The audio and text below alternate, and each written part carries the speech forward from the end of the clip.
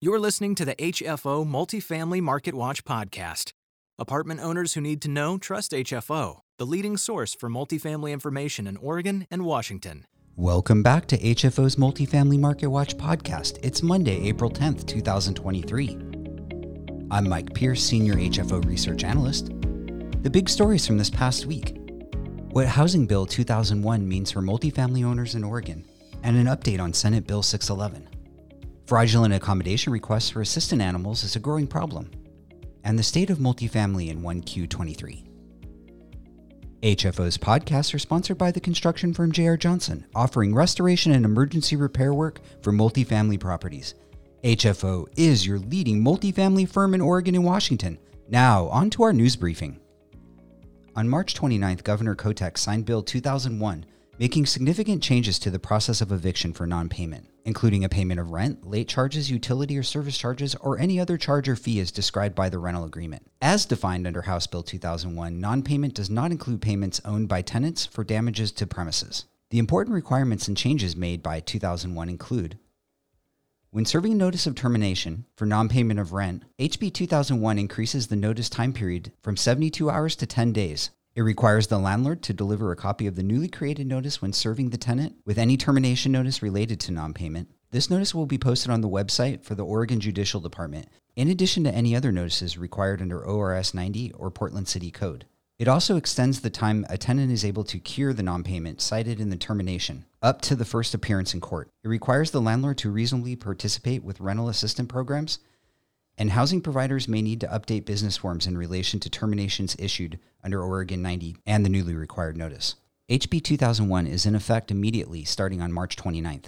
HFO urges multifamily owners to go to Multifamily Northwest at multifamilynw.org for more details and forms to navigate this issue. We also have an update on Senate Bill 611. This bill was introduced in January by Senator Campos, Democrat from Aloha. It would limit annual rent increases to 3% plus inflation, or 8%, whichever is lower. The bill has the support of a broad progressive coalition, including the Southern Oregon social justice nonprofit Rogue Action Center and Partners for a Hunger-Free Oregon. Nearly 600 written testimonies have been submitted to the legislature in support of the bill. A panel convened by Multifamily Northwest is urging Oregon legislators to vote against the rent control bill and in favor of making Portland's inclusionary zoning voluntary and addressing staffing shortages at permitting departments. Notably, the group composed of residential property owners, and vendors in the Portland area, Southwest Washington, and down the I-5 corridor tested against lowering the state's rent control caps. We urge multifamily owners to contact their legislators immediately about this and give testimony. More information can be found at the Multifamily Northwest website. Fraudulent accommodation requests for assisted animals are a growing problem. The verification process can be challenging for an on-site property management team. Some residents do it to escape financial obligations, others do it for a more noble pursuit. They simply want to live with their pets.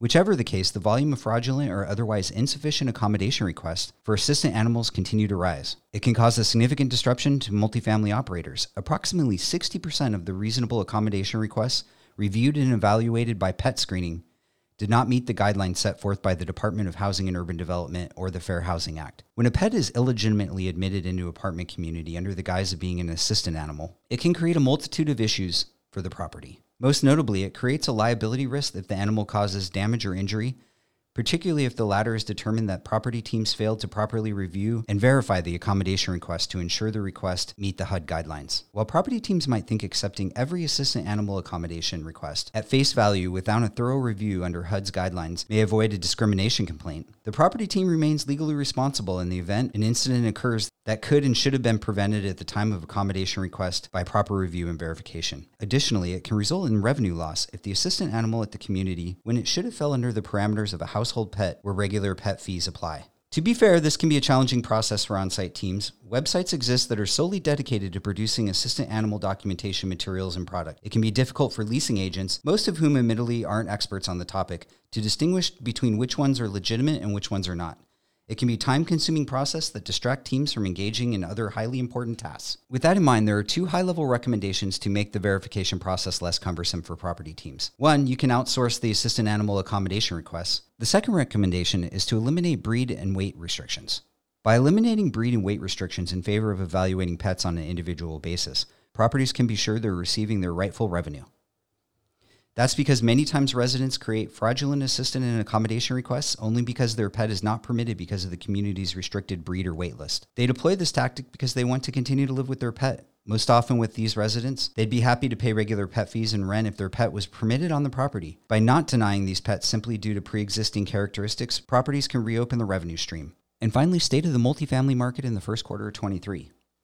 Apartment sales have plummeted to their lowest point in 11 years, signaling hesitance among investors who once viewed the sector as commercial real estate's golden child. Investors purchased $14 billion worth of apartment buildings in the first quarter of 23, a 74% drop year over year and the largest decline since first quarter 2009, according to a Wall Street Journal report citing CoStar data. After months of record-setting activity, investment in multifamily is beginning to mirror that of other asset types. Buyers faced with the widening gap between what a building is worth and what it would cost to finance are struggling to make deals pencil. At the same time, sellers are resisting today's lower prices, forcing an impasse that translates to a near freeze in transactions. The price of apartment buildings is also down, dropping 8.7% in February compared to the prior year. This could be a silver lining for tenants, beset by rent spikes over the last couple of years. Rental rate growth has been on a decline since the midpoint of last year.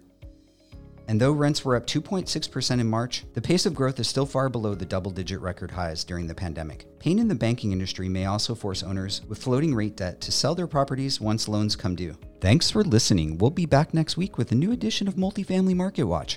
Be sure to check out our most recent HFO TV interviews.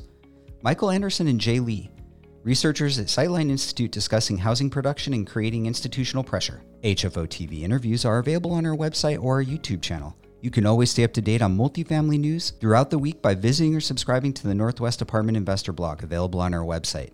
If you're a multifamily owner in Washington, be sure to subscribe to our other bi-weekly podcast, the Washington Multifamily Market Watch, available on our website and all podcast markets. Thanks for listening and talk to you next week. Stay in the know with HFO. Listen to podcasts, read the latest news, or watch exclusive HFO TV interviews. Connect to our blog, podcasts, or video interviews directly from our website at hfore.com.